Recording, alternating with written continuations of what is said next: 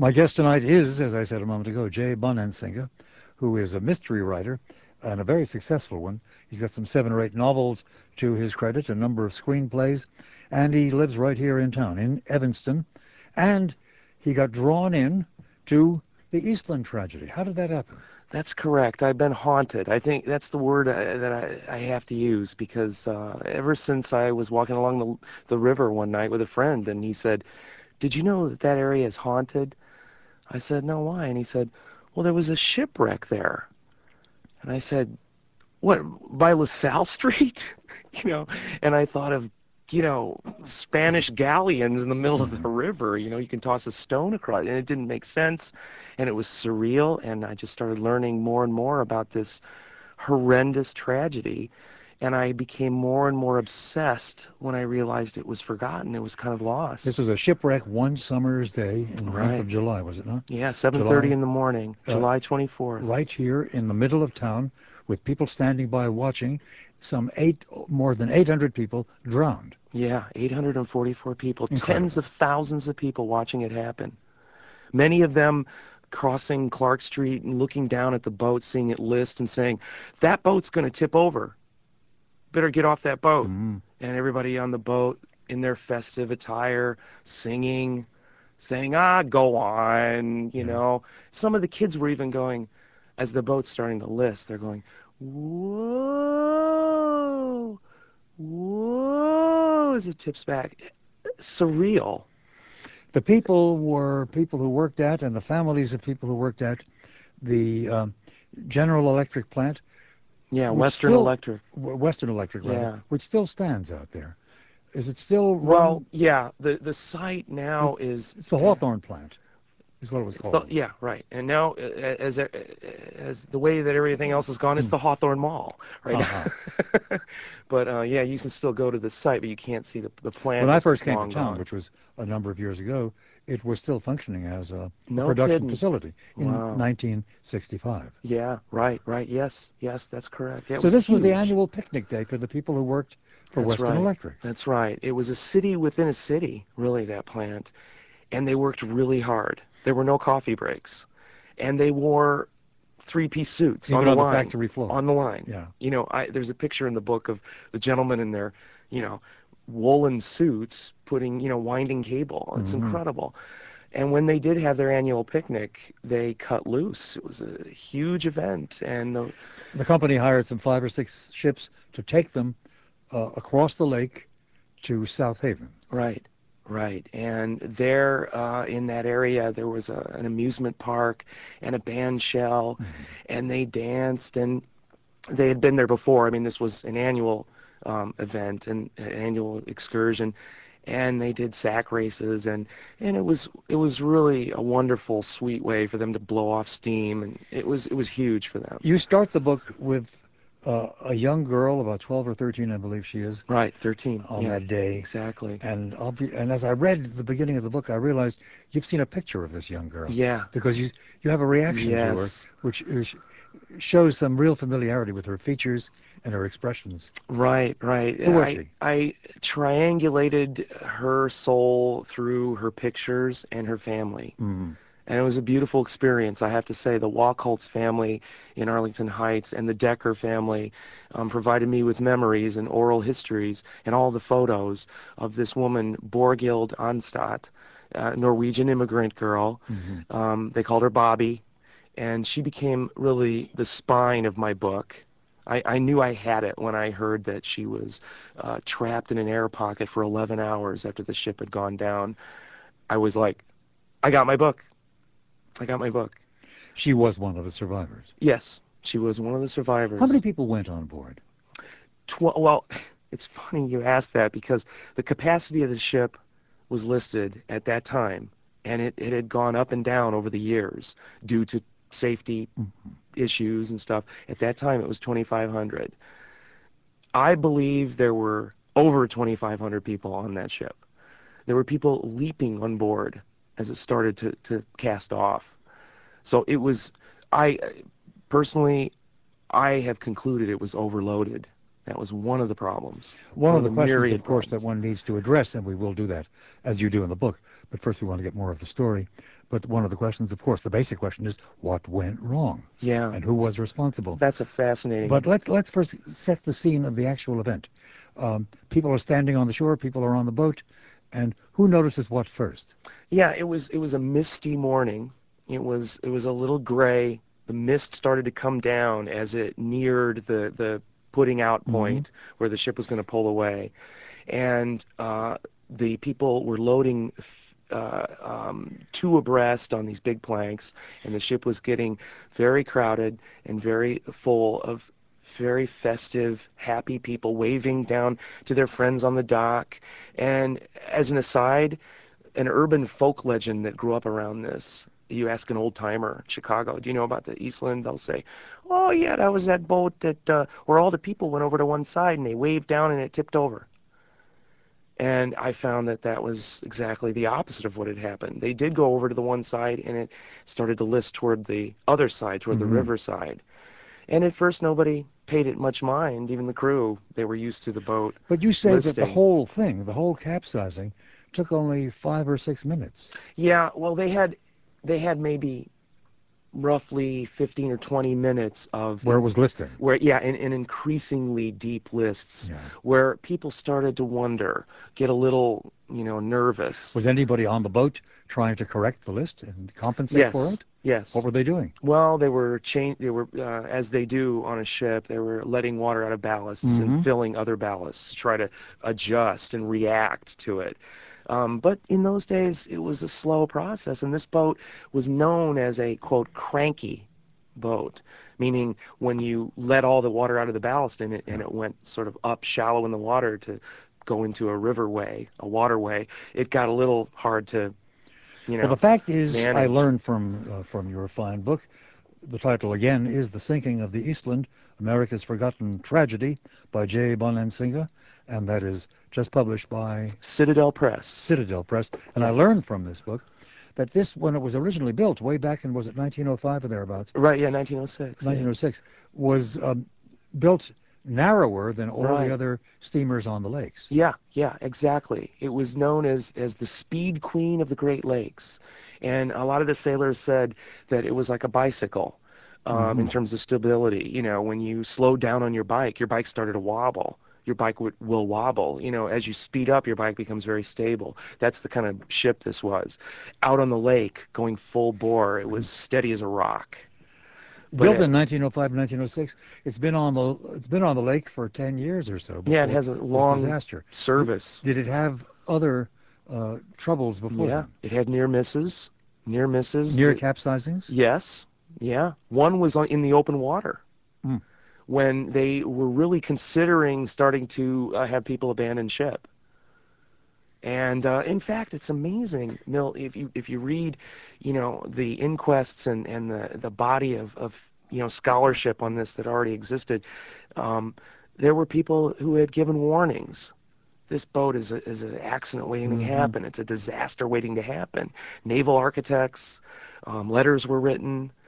It's another thing that I came to the conclusion at the end of this process was one of the major factors in this disaster was greed. You know, Greed is often the ultimate yeah. explanation of almost every disaster, Surprise, surprise. one way or another. Whose greed are we talking about? Well, greed of the company that operated the steamer, that agreed, among the top people, the captain, the owners, who wanted to get the passenger count back up there and get it going as many times across the river, and started to neglect things like safety. you know, Hmm. Essentially, it was, they came out looking pretty Did bad. they neglect maintenance for the boat in the previous months or years? Well, that's another controversy because there was a steamship inspection service, and the inspector stood before, the criminal proceedings and the civil proceedings after this disaster happened, and was asked many questions, like, for instance, why was your relative working on the boat? He had a relative on Hmm. the crew. And that's just the first one that pops in my mind. There was all kinds of like conflicts of interest. And it extended to the highest levels of government. The Secretary of Commerce rushed here after the disaster. Mm-hmm. Woodrow Wilson was he was on, on his retreat at the time that it happened, and he instantly wired him and said, "Get over there, get to Chicago, get to the bottom of it." And many people believed, I'm kind of ambivalent about it, but there was a sort of whitewash. Yeah. I'm And getting ahead of myself a so, little well, bit, but getting to the bottom of it, there are also those people who got to the bottom of it under the river. They got to the bottom of it within the hull of the boat as pun it filled intended, with yeah, water. right. Let's take it at that moment when the capsizing happens. How many people are above are on deck? How many are inside the boat That's an itself? excellent question because the distribution was fairly even, I believe, because of the amount of people on that ship. Mm-hmm. There were 2,500 plus. So each of these 5 decks were really loaded almost elbow to elbow.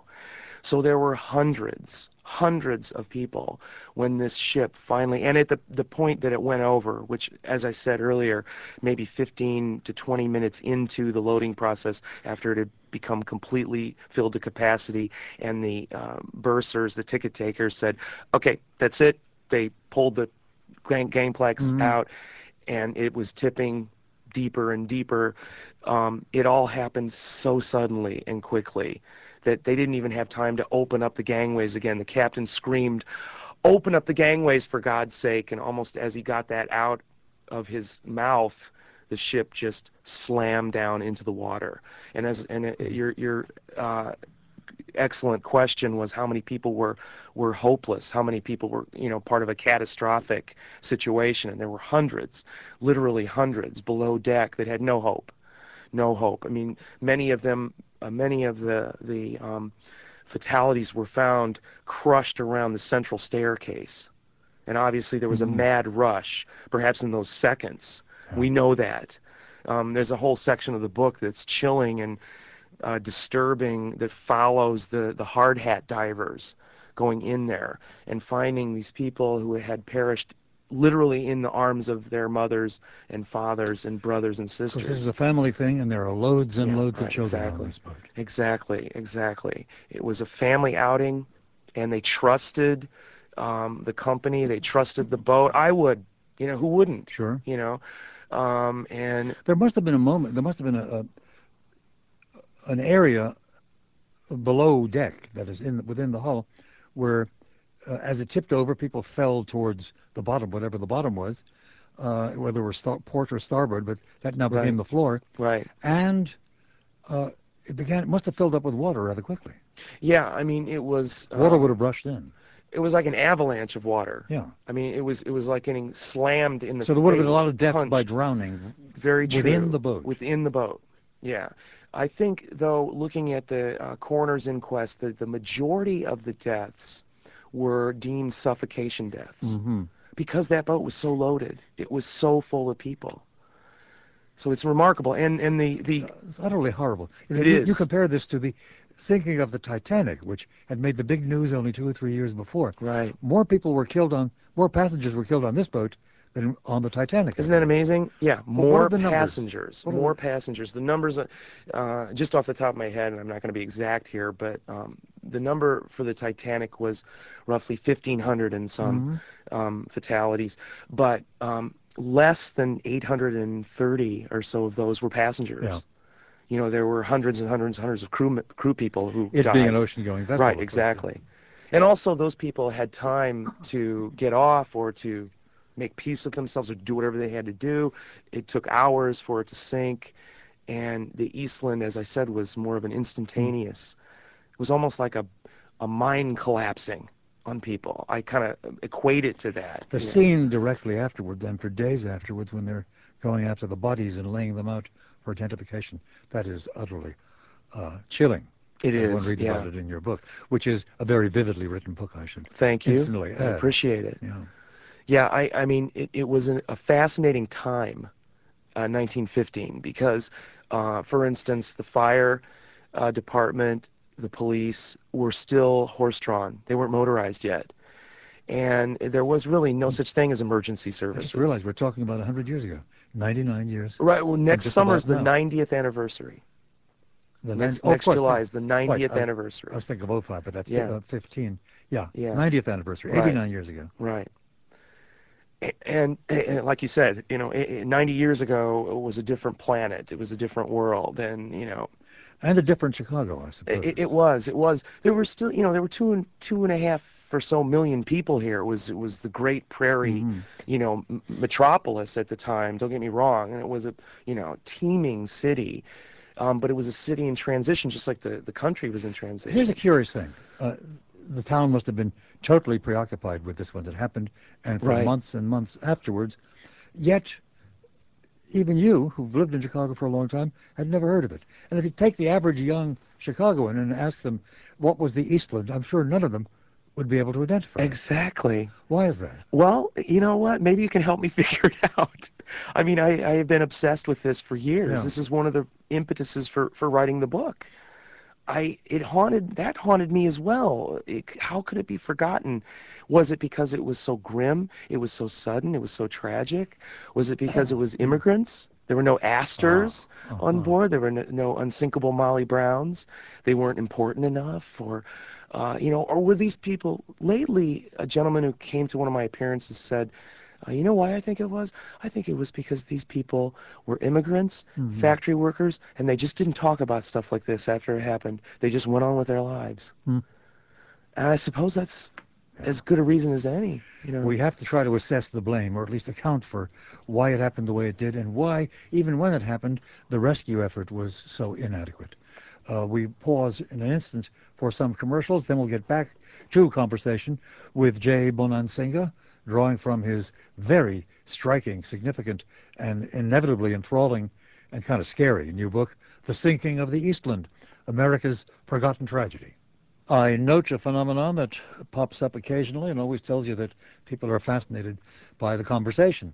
That is, we're getting phone calls before I invited any of them.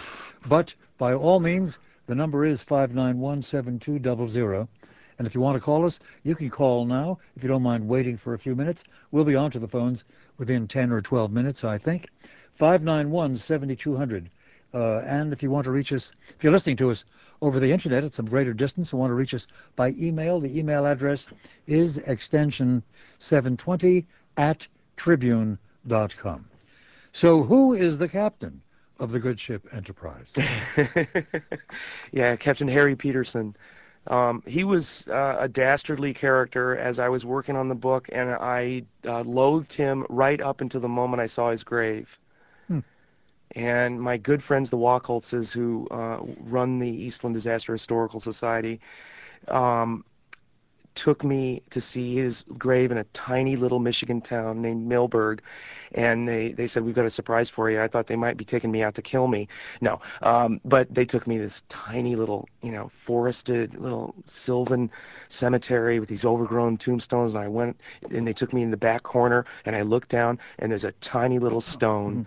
and all it says is Harry Peterson and the years of his life. It doesn't say anything about being Mhm. master of steamships, nothing about his career, nothing nautical, just this sad little Did he, stone. in fact, go on pursuing that career No, after this no. disaster? He retired in shame and he lived quite a few years after the Had he been a disaster. veteran of the lake trade? Yeah, How old was and he at the time?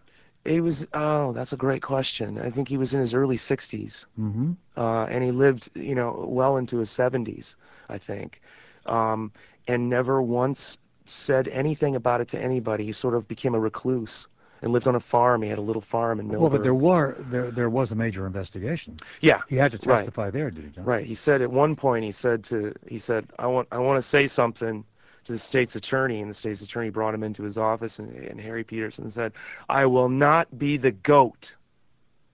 So he felt like he knew. Hmm. But it's an interesting and kind of convoluted story. It never got to have a full airing because a infamous, I guess I shouldn't use the word infamous, but a famous judge who went on to become baseball commissioner during the Black Sox scandal, Kennesaw Landis, kind of Kenneth, shut down a lot of the inquests and said, no, we're consolidating all the inquests and the proceedings into one civil trial and shut down the state's attorney and the Mhm. Cook County coroner, and a lot of these So were what judgment emerged from whatever proceedings went forward? there was that's What judgment investigating the cause and the process by which the disaster occurred? only one person was found guilty of any negligence or any criminal act, and I believe he was a fall guy. He was the chief engineer of the boat, Joe Erickson. Hmm. I believe he was a hero. I believe he risked his life. I believe that he went into the boat after it tipped over and shut down a boiler and saved lives, kept the boat from exploding. He was a quiet, he was also an immigrant himself, and he sort of became the fall guy. And he was finally found guilty of negligence. By the way, an interesting aside, he was defended in the criminal proceedings by Clarence Darrow. Hmm. The great Clarence Yeah, Darrow. the great Clarence Darrow. Did he And at the time, I'm sorry to was it interrupt, what but was he convicted in the criminal proceedings? Or he was convicted and found guilty, and nothing happened after that because he had passed away. uh, mhm. Time is short. Lots of people are clamoring to get in on this conversation, and we'll get to them in a little while. Terrific. But what then is your best judgment as to what went wrong and how it went wrong? Well, I have to give a shout out. I have to acknowledge the work of a master scholar named George Hilton, Hmm. who wrote the only other extant book-length work on the Eastland, which is out of print now, unfortunately. You still can order it, perhaps through the Eastland Disaster Historical Society, but it is an amazing feat of scholarship. He researched every rivet on this boat, and he came to the conclusion, and I think he was right, that the great irony of this whole disaster was it was caused by overzealous safety concerns in the wake, no pun intended, of the Titanic disaster. At the time the Titanic went down, there was much loss of life, and many people saying, why weren't there lifeboats for everybody? Why was this scramble? Why was this, the rich people get the lifeboats and the poor people, why weren't there enough lifeboats? And after that, there was a movement that became known as the Boats for All movement. And smaller steamships and excursion vessels like the Eastland got outfitted with lifeboats for everybody. So now you have a capacity of 2,500 people, and you have dozens of lifeboats on that top deck when it's only designed to hold, a dozen at the most, or eight or Making the 10. boat more top heavy and thus less stable in the water. Precisely. Just messing up the stability Uh, and raising, as Hilton found, there's something called metacentric height, which is uh, the stability, the lateral stability of a sure. boat, and it raised it decreased it so much that that was just an accident waiting to happen. Literally, it was going to go over sooner or later. Still, why did it happen that day there at dockside rather than some other time? That's an excellent question, and again, I defer to people that know more about boats than I. My good friend Ted Wacholtz believes that it was the toxic combination of all these factors.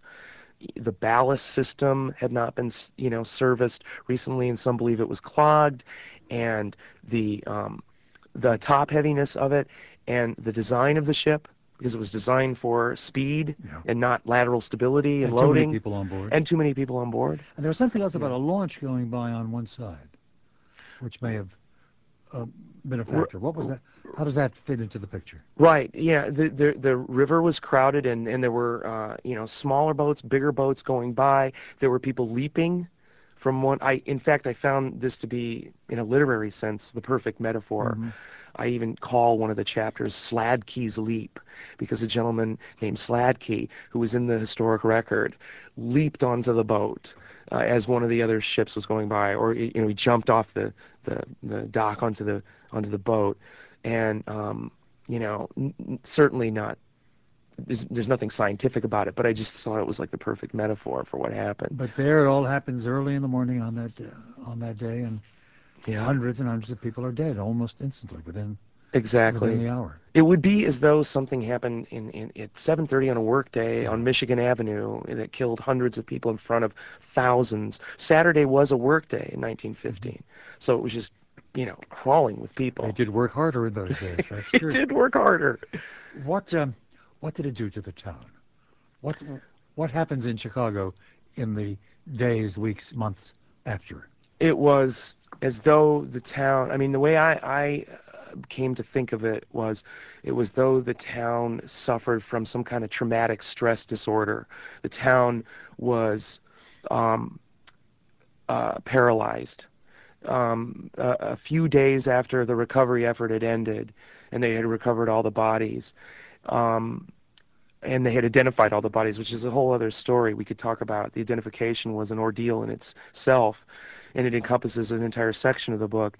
But then the entire city, and I'm not exaggerating, was draped in black. And on Wednesday, there were funerals and services and memorials all across the city, and especially in Cicero, where the concentration of these passengers were, and they called it Black Wednesday. And nothing like it has ever happened in Chicago, even the Great Fire, because fortunately there wasn't the loss of life even in the Great Fire, as there was on this disaster. The people had time to escape. They had ways out of the central part of the city in the Great Fire. And, You personalize this a great deal by following some of the characters. Of course, there's an interesting problem here. Uh, you're a master of fiction. This is a nonfiction book, but you begin with our heroine, as it were, at the mirror, primping herself, and very excited about going down to the boat. Um, and you imagine what she's saying and thinking. right, yeah. Now I take liberty, and I guess I can tell you, just between you and me, don't tell anybody this, uh, but I set up a series of parameters for myself, and Mm-hmm. I said um, uh, I can create a fictional world within these parameters. I have to have at least two sources that bear out what I am speculating. So I tried to have at least two. So this thing is so heavily annotated for that very reason. I didn't want people to say the guy's just riffing on. Uh-huh. So I tried to have oral history from real people who were talking about perhaps one generation away, either their parent or their grandparent, and then triangulate it with something in the historic You record. follow many people, but let's follow Borghild. Borghild Onstad. Yes, What happened to her? Bobby. They called her Bobby Onstad. She's my heroine. What happened to her during the disaster and in the rest of her life? She thank you, because I think this is really why someone would pick the book up and read it, to know Mm-hmm. that there was this plucky Norwegian girl who went on this ship with her Easter bonnet, all excited to go and dance with the young boys from Western Electric, and go to Washington Park and Michigan City and go to the amusement park. And she gets on board this boat, and her mother says, "I don't like the feel of this ship." And this young girl is like, Hmm. why would she say that? My mama knows ships. And finally the thing goes over, and this poor girl is trapped in an air pocket, and she has two choices. One, she can just succumb to the terror, or two, she can be the courageous, strong one and help her mother and her sister and her uncle and help them survive. And that's what she did. And the woman survived, Borghild survived, and went on to live a long, productive life. Was never, after this disaster, she was never afraid of the water. She swam.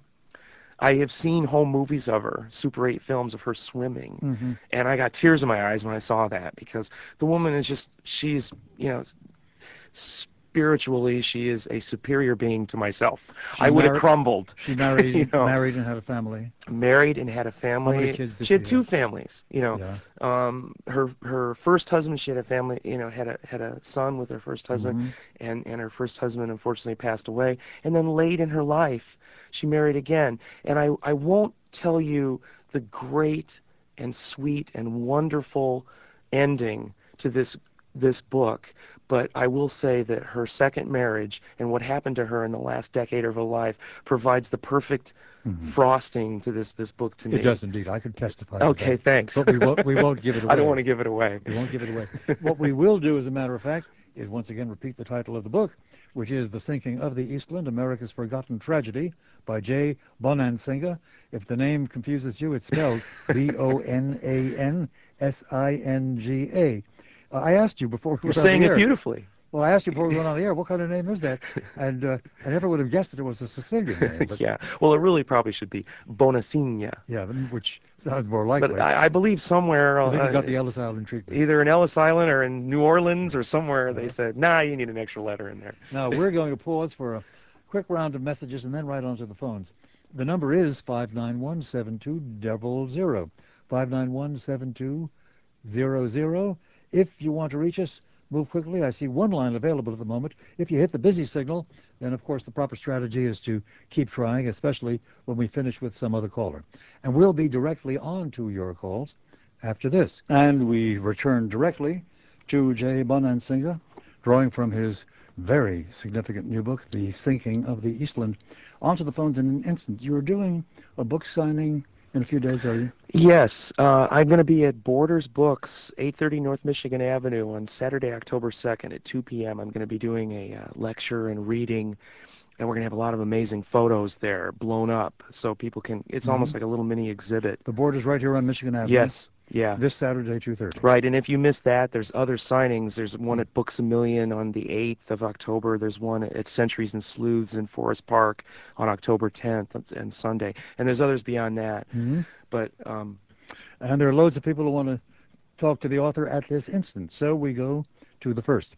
Hello, you're on the air. Hello, good evening. Yes, ma'am. I actually wanted to share a story. My great-grandfather was on the Eastland, and so thank you, Jay, for writing this book my and pleasure. highlighting this. This says a lot to his memory. And I wanted to also validate a few of the points that you've been raising. You made the comment about why you were thinking not that many people knew about the Eastland. And I know from my history, not much was ever passed down. We were told that our great-grandfather was on the boat. We were told that he saved a couple of people. He actually was a survivor, but there wasn't a lot of talk about it. I think it was just such a depressing time Yeah. that they didn't want to talk about it too much. An interesting side note on it, you had mentioned that this was a party that people would go to every year, and it was a huge event.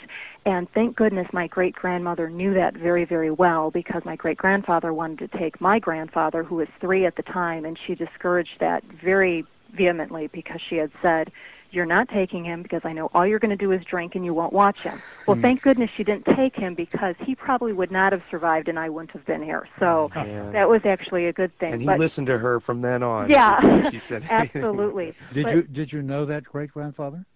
no, I did not. He passed on before I Hmm. ever was alive, so I never heard any of the stories from him, but I heard it more from my grandfather and his siblings. I was just telling Mill during the break that I have already received so many near miss stories, Yes, from people who relatives of theirs were supposed to be on that ship. yes, and he was on it. He was actually on it, and then, but we did hear the stories, what you said about Black Wednesday and Cicero and Lyons and Berwyn, all the black, because that's when funerals, obviously, and wakes took place in the homes, I Hmm. meant to say. So you would see this up and down the street, and most of that side of the family is all interned or buried at the National Bohemian Cemetery. And when you go there, you can see so many gravestones or so many crematorium, in the crematorium, the urns, they're all the same date, the same July date, and that's very eerie Hmm. and Yeah. touching. Thanks Yes, for indeed. mentioning that. Yeah, that's very true. Ma'am, thank you for the call. Thank you. Thank And you. we'll go quickly to another 591-7200. Good evening, you're on the air. Hi, Milt. Yes, sir.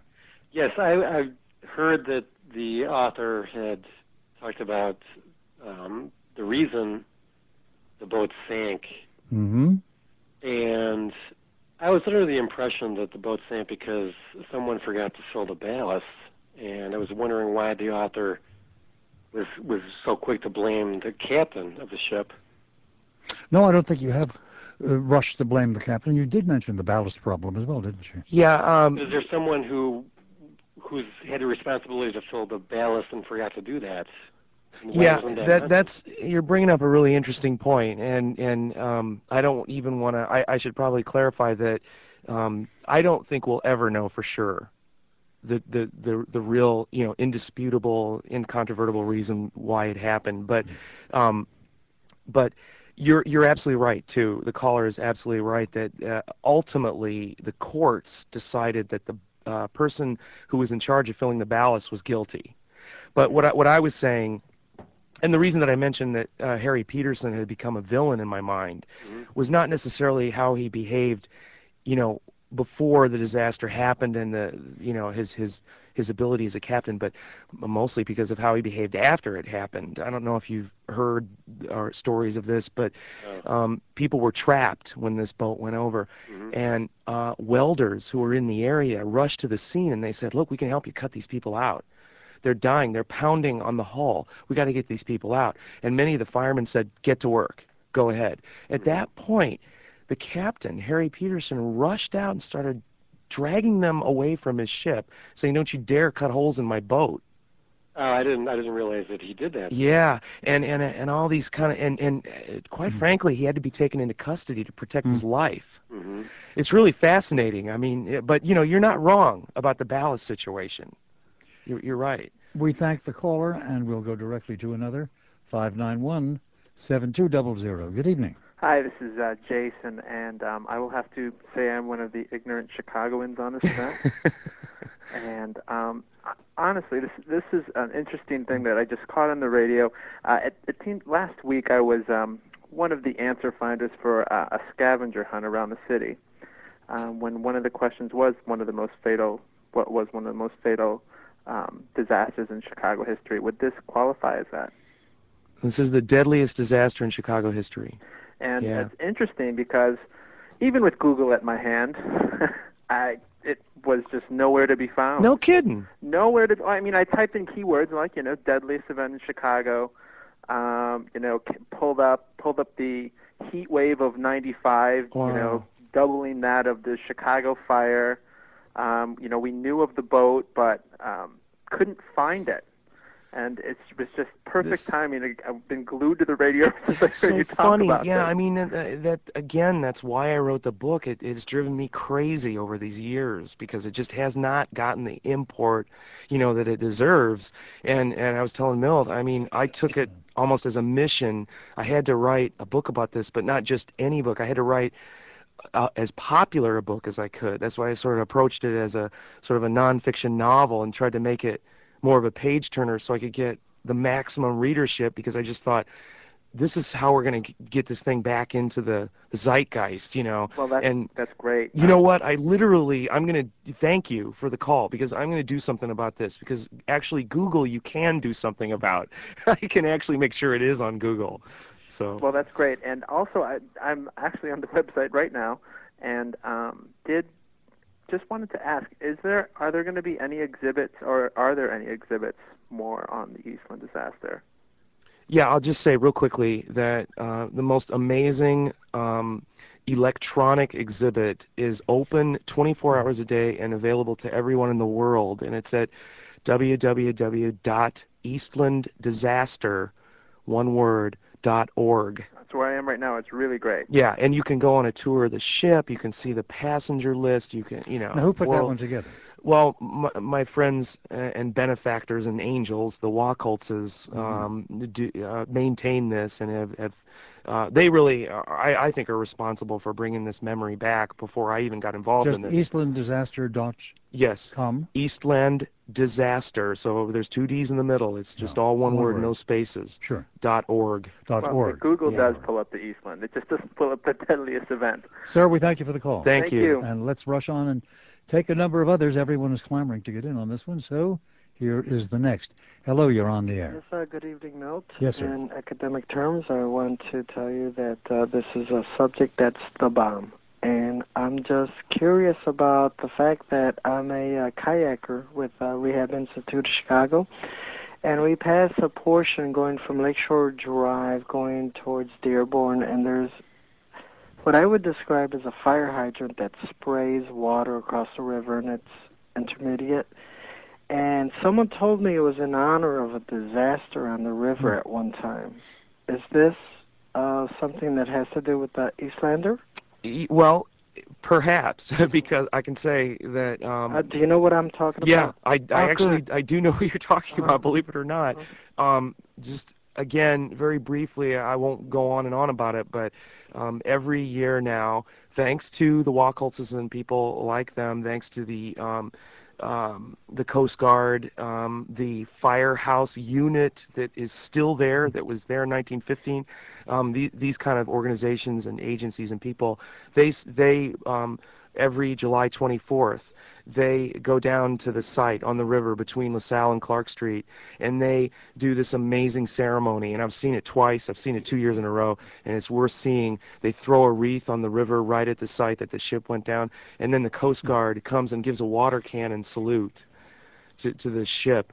And I don't know if, I'm not sure that's what you're talking about, but Yeah, I've it is. seen that. It is, and the ongoing spray that goes across the river is supposed to be in honor of that. This is what I've heard. It's like a for. It's like the eternal flame. Yeah, It's but like, there's nothing labeled that signifies that Oh. it was for that. And I was Huh. interested in finding out if maybe there was something we could do or contact someone to say, hey, it's there, we see it when we kayak there. Can you tell us what it's about so that it can be more I'd say the first thing you honorable? do is go to the information specialist in the mayor's office Yeah, or in the cultural affairs office and ask the question. that's a good idea. I want to read you an interesting email that has come in. The Eastland disaster was never forgotten in my family. My grandmother and grandfather were German immigrants who ran a saloon and boarding house in the area of 22nd and Wentworth, which, as you know, is now Yeah. Chinatown. Back then, it was populated by new immigrants of all nationalities, Bohemian, Croatian, Italian, German, and more. The saloon was the kind where the purchase of a beer came with a full hot lunch or dinner, which Grandma cooked daily. One of the customers worked for Western Electric and promised to take my mother, who was then 6 years old, and her 4 sisters to the picnic. He never showed up, having gotten drunk the night before and oversleeping, leaving 5 very disappointed little girls waiting for an excursion that never happened. Because they didn't go and didn't drown, over 40 people were born who never would have been here otherwise, one of whom, of course, is me. The story of the near miss was told over and over at family gatherings when I was young. This is from a woman who apparently is a nurse. Maybe That's not. It terrific. says RN after her And name. I won our gentleman's bet just then, because I Yeah, told you there'd be at least one near miss story that came in. absolutely. And back to the phones, 591-7200. Good evening. Hi, how you doing? Yes, sir. I remember hearing about this because I spent my teenage years growing up in Berwyn, so being right next to Cicero, we did hear about this Right. once in a while. Um, One of the things I had heard, though, is that because of the weight of all the people on the ship and the fact that I guess the river bottom is very soft there, it had pushed down far enough so that it actually started to pivot on the top of the subway, and that helped it flip over. Did you hear anything about That's that? really interesting. I read it somewhere. yeah. Was the subway there by 1915? I Well, believe so, because that tunnel system is Yeah, still there there, was a which tunnel. is from the late 1900s, late Right. 1800s. Yeah, very good. You have a lot of knowledge there. I think that well, let me put it this way.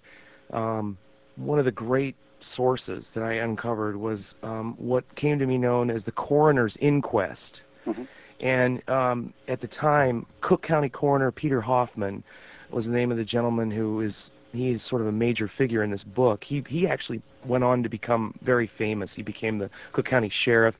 He was he was a curmudgeon, and he was actually lampooned in the front page. Ben Hecht actually lampooned this guy. But at the time of the Eastland, I believe he acted heroically, and in his inquest, had it allowed to continue, sort of to its fruition, I think he would have gotten to the bottom of why it happened. And in his inquest, the captain maintained, and many of the higher-ranking, crew people on the Eastland maintained that there was a spile that it got caught on.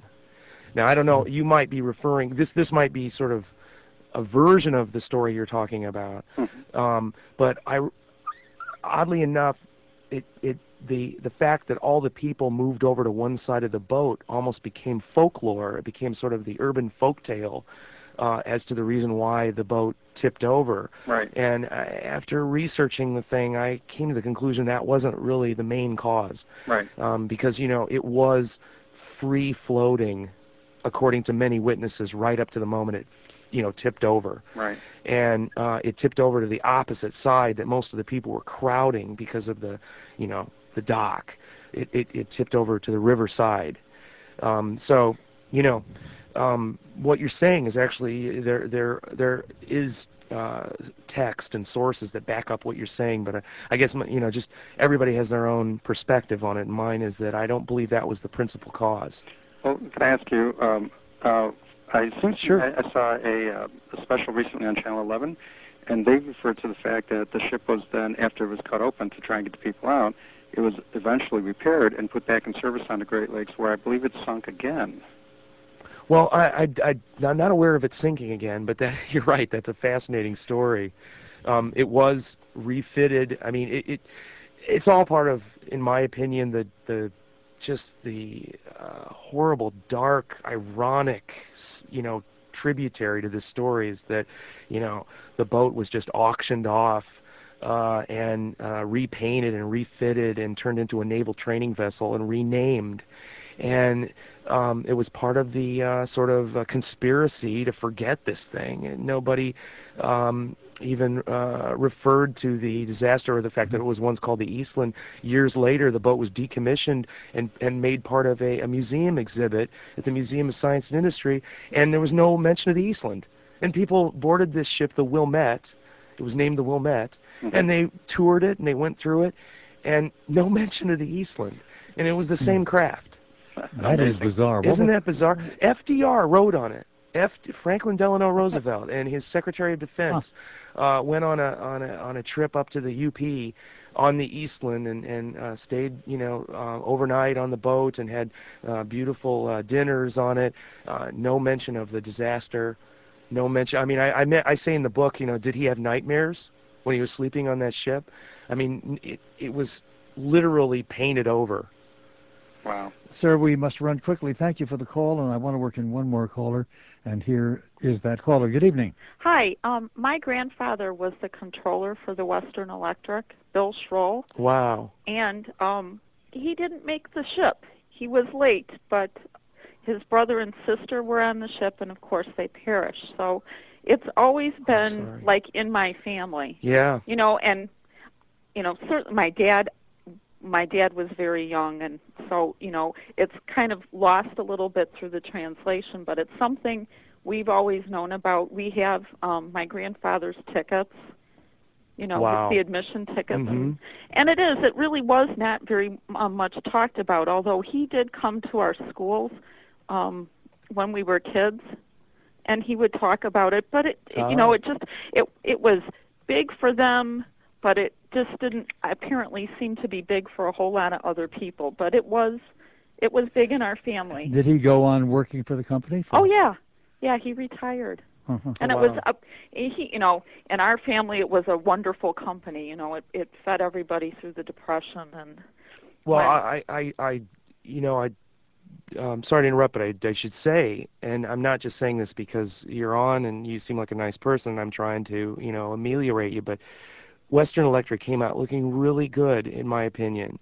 They really took care of the people, I believe, from what I've found in the research and what people have told me. And the company is now called Lucent, and Lucent employs a historian. Gentleman's name is Ed Eckert, and he's an incredible guy, and he opened up their files to me. Ma'am, we've run out of time. Thank you very much for the call. Thank you for the show. It's very interesting. My pleasure. Glad to have heard from you. Thank you. And we have only about a minute left. Time to make very clear that the book that we've been drawing from, and it's wonderfully written, and there's a vast amount of further detail in the book, is titled The Sinking of the Eastland, America's Forgotten Tragedy by J. Bonansiga. And again, you said the publisher is? Citadel Press. Citadel Press. Yes, $21.95, which is actually a really good price for a hardcover book, if I may say. Undoubtedly. If I may be so gauche as to say. Though people can buy it for a little bit less by buying it off our website. If you go to WGNradio.com and click on my name and go to our program site, and then go to our program guide and scroll down to the night of September 28th, you'll see a picture of the cover of the book. Click on that, and you're in the hands of Barnes & Noble, who will sell you the book at some Usual discount.